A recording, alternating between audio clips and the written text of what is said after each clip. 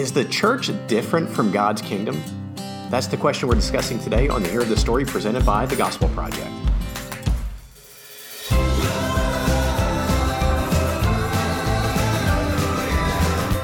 Thanks for joining us for today's episode of the Hear the Story, a podcast to help you explore the big story and big truths of Scripture. I'm Brian DeBozic, and with me, as always, is Aaron Armstrong.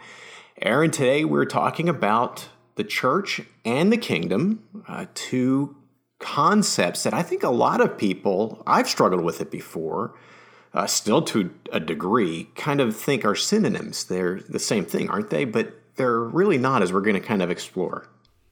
Yeah, they are, as we're gonna hear, they are very closely connected, but they are different from one another. They're not identical. So, what I'm gonna do now is I'll just with that kick us off right into our description of this, with our usual reminder that there is a video available that is the big idea explainer of this doctrine.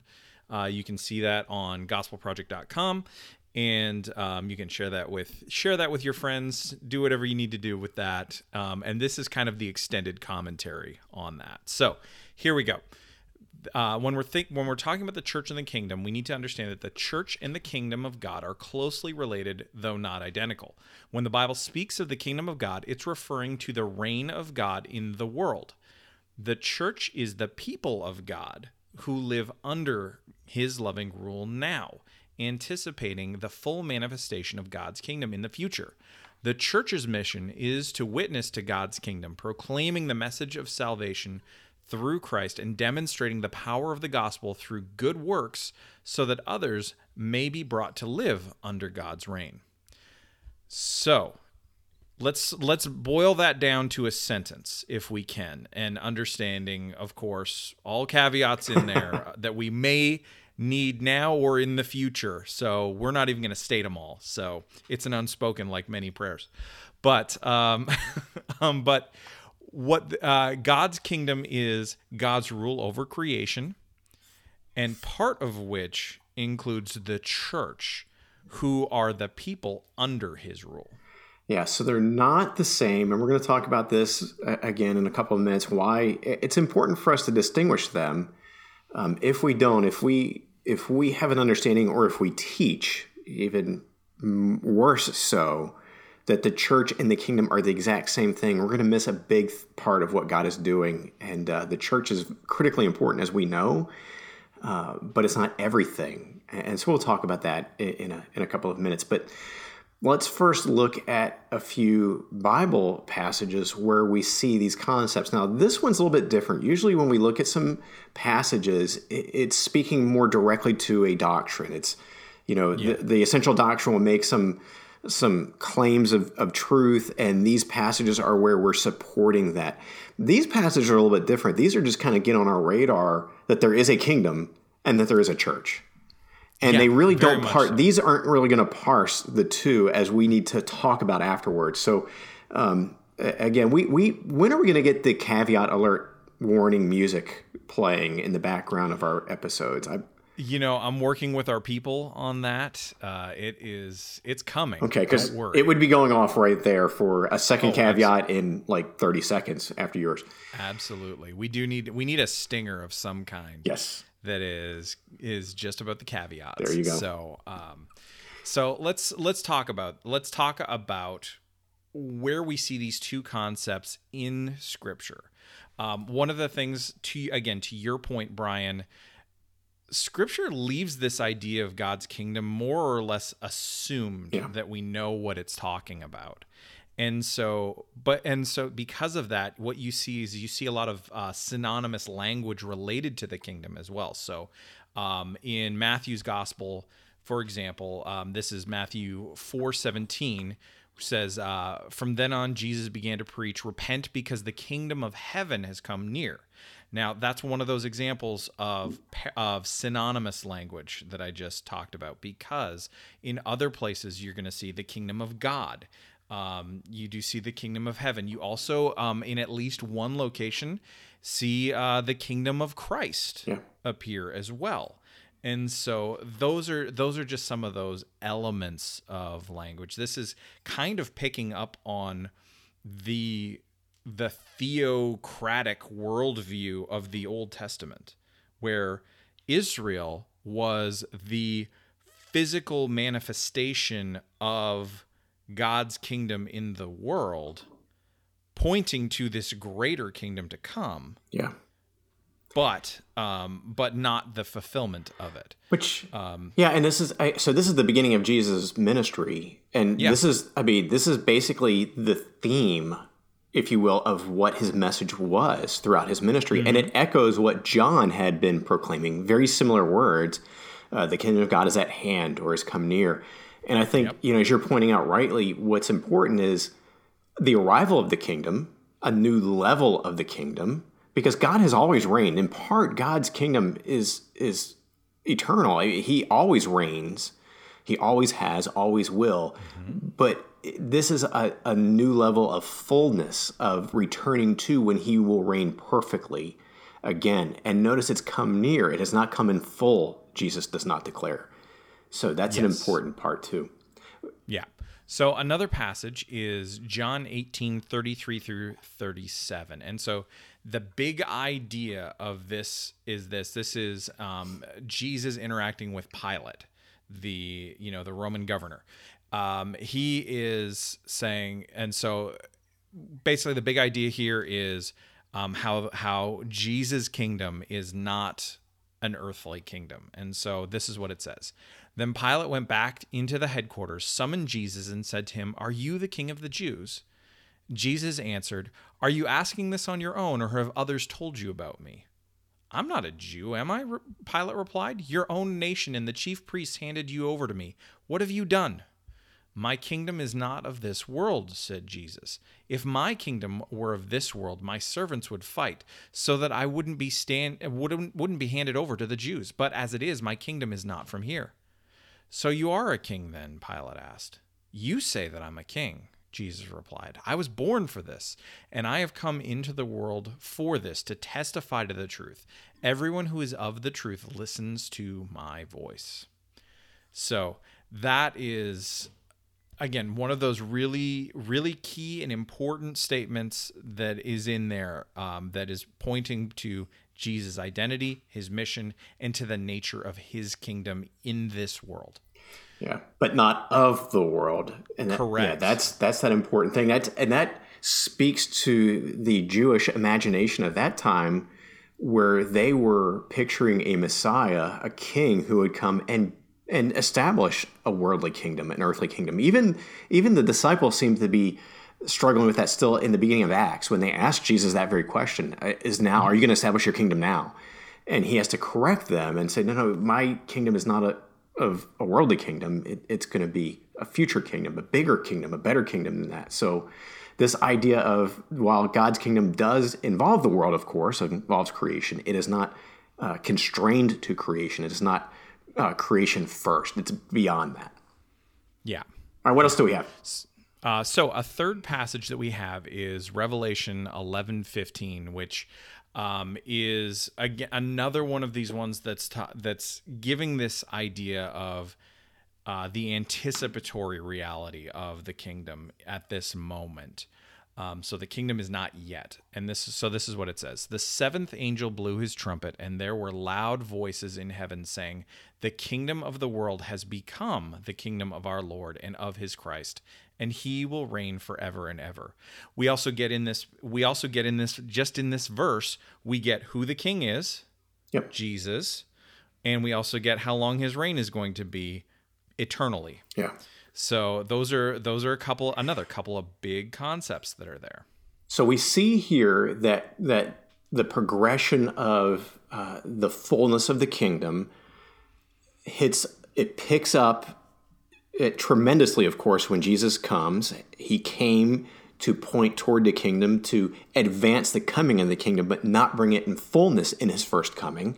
And then we see his kingdom, the nature of it is not a worldly kingdom, it's beyond that. But then we see in Revelation, when Jesus returns, that's when the kingdom will be consummated in full. Okay. Right. So let me throw out one passage dealing with the church. And again, there are many more passages, especially in the epistles. Now, we know that Jesus only spoke of the church, I think twice it is. But the epistles speak to a great deal about the church. And I just selected Ephesians 2. There are many different ones that we could have chosen. Yeah. But I just like the picture that this one portrays. And this is what we read in Ephesians 2, verses 19 through 22. So then you are no longer foreigners and strangers. And that kind of connotes this worldly kingdom. So that's kind of why I chose this one. But fellow citizens with the saints and members of God's household. So there we see that we are citizens of a different kingdom, God's kingdom. We are saints. We're called out. We're separated from the world. And we're members of God's household. We're part of his family. So it's just a great word picture there of the beauty of what it means to be part of the church. And then he continues that this household is built on the foundation of the apostles and prophets, with Christ Jesus himself as the cornerstone. In him, the whole building being put together grows into a holy temple in the Lord. In him, you are also being built together for God's dwelling in the Spirit. So there in the end, we get this understanding of the building, the progressive nature, that the apostles laid the foundation with Jesus being the cornerstone, of course. And then we today, the believers today in the church today, we are cinder blocks somewhere up higher on the building as it continues to build and grow until Christ returns. So I think Ephesians 2, 19 through 22 is just a helpful kind of summary, big view of what the church is. Yeah, and I mean, you could also look at 2 Corinthians 5 when, I believe it's 2 Corinthians 5, when Paul is talking about God's people as ambassadors. And so that we've been given this ministry of reconciliation. And that really speaks to our this role. idea of what we're called to do. Remember, in our description, we talked about how that our mission as God's people, as the church, is to bear witness to the kingdom. And so our kingdom is not at war. An ambassador. Yeah, our kingdom is not at war with the world's kingdoms, although a lot of Christians prefer that posture. Ours is we are sent into it to appeal and draw people to join our kingdom, or God's kingdom, I should say, not ours. And that means that we're going to use different tactics. Yes. Yeah, we should be using different tactics. Yes. All right, so this kind of, now that we see these in Scripture, and again, I hope our listeners are not shocked to know that kingdom and church are in Scripture. But now that we see that... I mean, if you're shocked, sorry. It's so Canadian of you. Let's talk about any cautions with understanding this doctrine. I'll go first, and I'll kind of summarize. And I think both cautions we kind of hit on already, but just to kind of unpack them a little bit more. The first caution is that the church is an important part of God's kingdom. I don't want anybody to think that we're minimizing the church. We are not. It is an important part of the kingdom, but it's not all of it. God reigns over all creation partly through the church, but also he does directly.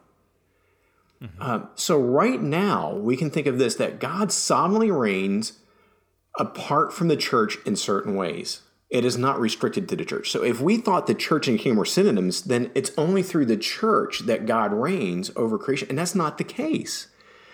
He controls the rain to fall apart from the church.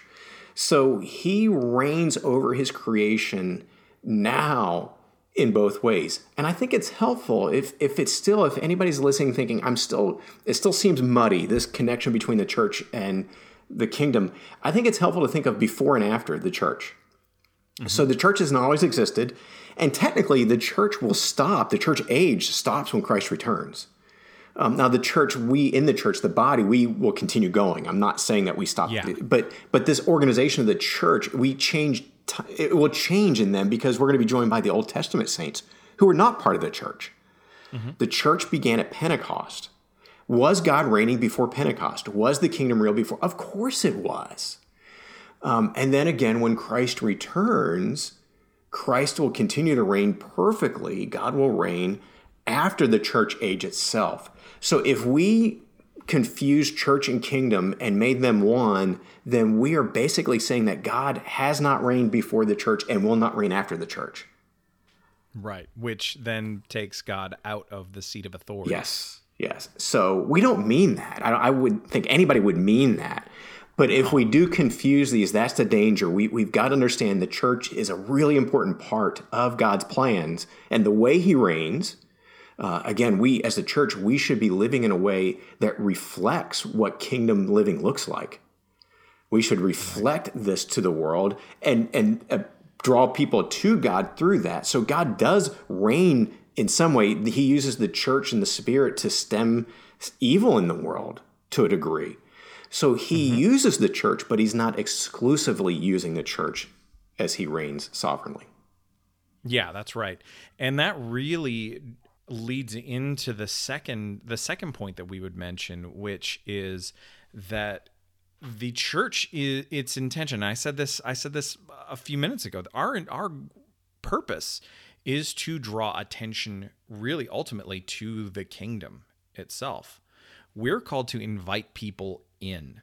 And so it's that role of ambassadors, witnesses. That's the Great Commission, basically, is all tied into this. So we want people to know Jesus, and we want people to be part of this kingdom.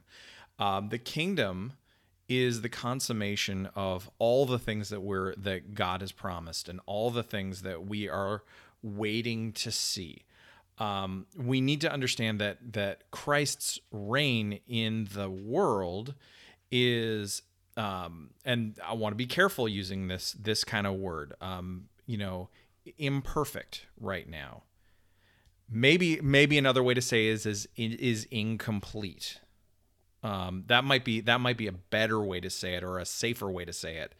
Now, understand whatever kind of language you want to use. A lot of theologians use this language of already not yet, that there's a sense in which things are happening right now and are true right now, but they will be more true and fulfilled and perfect and complete later at Christ's return. So there's this balance that's going on all the time. But we have to understand that already that is lacking in some way isn't because of any sort of deficiency on the part of Jesus. Jesus is perfect. Jesus is God. He can't not be perfect. He is already in his resurrected, glorified state. We're waiting for that right now. The reason that this already is still not yet is because sin still exists. And ultimately what that means is that the mission that we have been called to has not yet been fulfilled. The mission is not done until God says it's done. Yeah. And so as long as we exist, that means that there are people that need to know and hear Jesus, hear the truth about Jesus, who need to be invited and drawn into the kingdom through words. Words are essential in that. Yes. But we also bear witness to the truth through our good works. So ultimately, that's going to continue until the day Christ returns, when he says, done. We've hit the whatever it is that is kind of the benchmark for him, because we don't know what that is either, really. But whenever that happens, when he comes back, that's when the kingdom will be consummated, when it will be fully realized. And when that happens, all people who are believers, so whatever age, like all throughout all the ages of history, Old Testament believers, New Testament believers, church age believers, right up to the last person who says, I love you, Jesus. All of them will be made new, but not just them. All of creation will be made new as well. Yeah. And God will come and dwell with his people in this renewed, restored creation forever. And that's what we get to look forward to. And I think that's why this is important. Is it wrong to draw attention to the church and to to share the beauty of the church, the design of the church. Not at all, of course. We ought to be doing that. It's a good thing for us to be, and this assumes, of course, that we are striving to live out the church as we should, loving one another, encouraging one another, supporting, and so forth. So it is totally proper for us to say, look, here, come to Christ, trust in Christ, and look at the family you become part of. Isn't this wonderful? However, I think there's even a better, in addition to that, to share about the kingdom and say, but even the church now, we still are going to get it wrong at times. Mm-hmm. And even when we get it right, we still live in a world that is wrong and have to deal with certain things that God never designed or intended. But the kingdom, when Christ returns and consummates the kingdom in full and reigns perfectly, fully, again, whatever word, where's our caveat alert, warning siren going off, whatever word you want to use, however you want to think about this, not because of deficiencies of his part, because of his patience to allow us time to repent, other people time to repent and come to him. When Christ returns, though, and establishes his kingdom in full, and sin is done away with, death is put to death, and so forth, that's when we, God's people, along with the saints as you're talking about, will live in a perfect environment, in a perfect creation, and experience fully what Christ intends. So there's another level of beauty, of hope, when we talk about the kingdom, which is why I believe Jesus talked about the kingdom so much in his earthly ministry. The ultimate, where it's our final destination, what's it all supposed to be like. As good as the church is now, it's not even as good as what things will be like in eternity. So I hope that makes sense to our listeners as we talk through that, and I hope our caveat warnings were sufficient. Well, if not, again, sorry. All right. So let's talk about what difference this doctrine should make. I'll go first. This one should give us hope in God's perfect rule that's coming that we just talked about. Hope. When we think about the kingdom, it should saturate us with hope. It should be positive. This is an encouragement. Right now, many people are going through difficult times. As we record this, many people are shut down because of COVID. Things are opening up more, but they're still wonky. People have been sick and so forth. And I mean, there's a lot of difficulties going on. And when we think about the kingdom, though, it is a doctrine that should fill us with nothing but hope and encouragement as we long for the day when everything will be made new and when we experience life as we should in every way. So this is an incredibly encouraging doctrine for me. How about you? What do you think different? Well, I think one of the other things that it does is it really clarifies our mission. And we're going to talk about the mission of the church in the future as well. But it is so closely connected to both our understanding of the church and the kingdom that it bears talking about here. And we've done this a couple of times already. So this is just the punctuation point on that conversation. We are here to point to Jesus as better than everything, period. Because he is better than everything. He's better than the best things that we experience in this life. So if you want to live your best life now, I mean, great, but you're not going to have your best life now without Jesus. And even then, your best life now is about the worst that it's going to get for you. And your best life now is the one given totally over to Jesus. It's the one that you lose. Exactly. Yeah. Exactly. You save your life when you lose it. Yep. Ironically. Or paradoxically. Let's see. That's a better word. Paradoxically. So let's not use ironic incorrectly. We don't need to be. We don't need to be Alanis Morissette. Exactly. I was just thinking about that. That's right. That's right. So, no, that's not irony.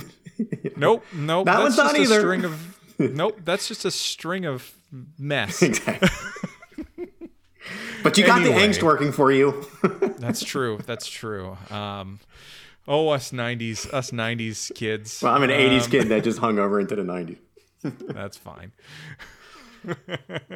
Anyway, what we need to know is that ultimately Christ's perfect reign is what is best for us. This is what we're talking about. And so what we want to do is because we know this is true, we want to seek to understand that with greater depth and greater intensity every day until the day he returns.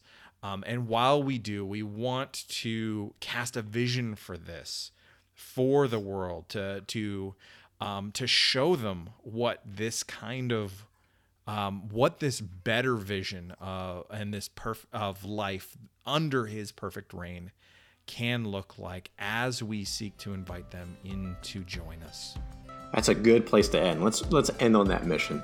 So thanks for the conversation, Aaron. I appreciate it as always. And I want to thank you for listening to today's episode of this podcast. If you have enjoyed it, please do leave a sincere 5-star rating and review on Apple Podcast or whatever platform you use to listen to the show. And for more resources to help you focus your ministry on the gospel, please visit gospelproject.com.